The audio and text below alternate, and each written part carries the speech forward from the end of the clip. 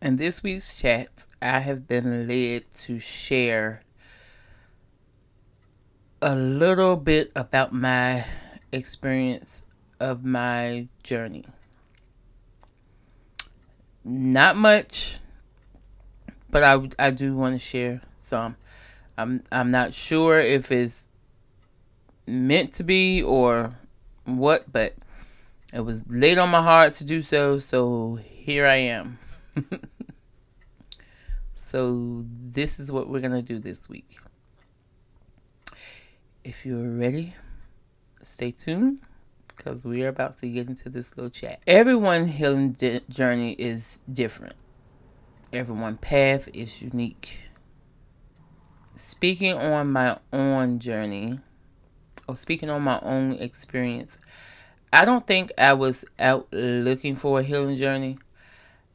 I feel like my journey just started after so many things happening in and around my life. And if I must be honest, there was a lot of hurt and pain. I feel like after going through so much in my life of being shattered and broken down, my journey became more of a spiritual journey. And the spiritual approach for me was beneficial because for people that's struggling with their mental health, like myself, for some, connecting with a higher power, God, the universe, can provide a sense of peace, comfort, and can also help. I know it helped me to remember that I was not alone in my struggles and that I could connect with something larger than myself. It's like I had an awakening that God, the universe, was leading me to the understanding and the acknowledgement of His presence in my life.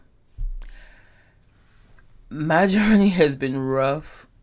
As my kids say, I'm not going to cap.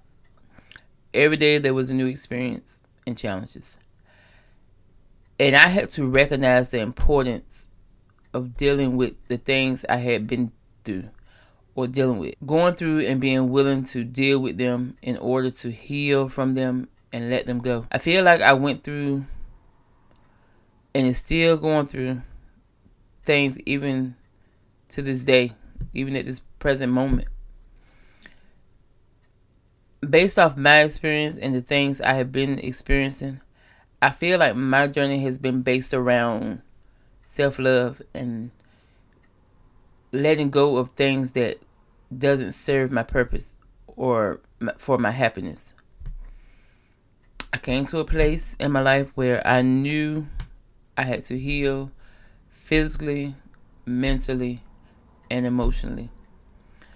Because the things I had been going through was draining my energy and they was affecting my everyday life. I knew that the things I was going through, God wasn't allowing me to go through them. Or was He letting me go through them? I just had to recognize that I had the power through Him to deal with the situations differently so that they wouldn't have a space to interfere with my peace that I had the right to, or that I have the right to.